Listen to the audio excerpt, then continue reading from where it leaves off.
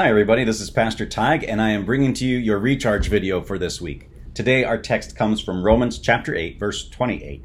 And we know that for those who love God, all things work together for good, for those who are called according to his purpose. Really? No matter how rose-colored glasses you have may be, there's nothing good about things like the death of a child or cancer, addiction.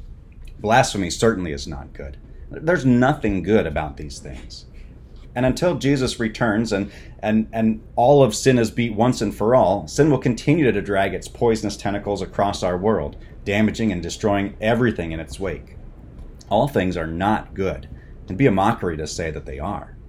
But the Bible says, we know that all things work together for good to them that love God, to them who are called according to his purpose. You see, in the chemistry of the cross, God takes things that in and of themselves are bad and he puts them together, much like a chemist might take chemicals that in and of themselves might be damaging or dangerous, and he mixes them together into this medicine that works all things together for the good of those who love him. And then there's this called according to his purpose part. Being called according to God's purpose reminds us what our good actually is.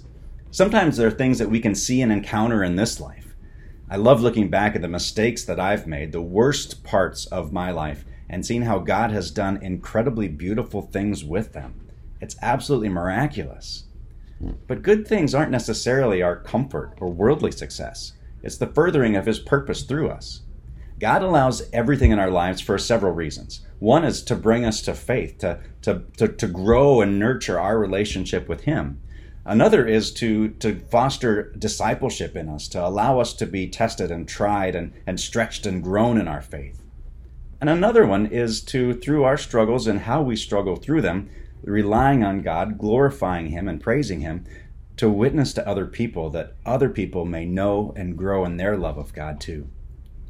Now, as long as we live in this world, people will try to reconcile God's sovereignty with humanity's suffering.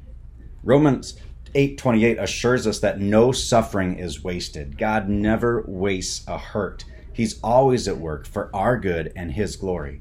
When we can't comprehend why struggles and trials happen in our lives, to imagine that anything good could come from it, we can rest in the security that God is in control. The truth of Romans 28 reminds us that although sin and Satan are powerful, God is even stronger. He is able to redeem and restore anything for our good and his glory. See, all things may not be good, but God can and will use all things for good. Have a great day.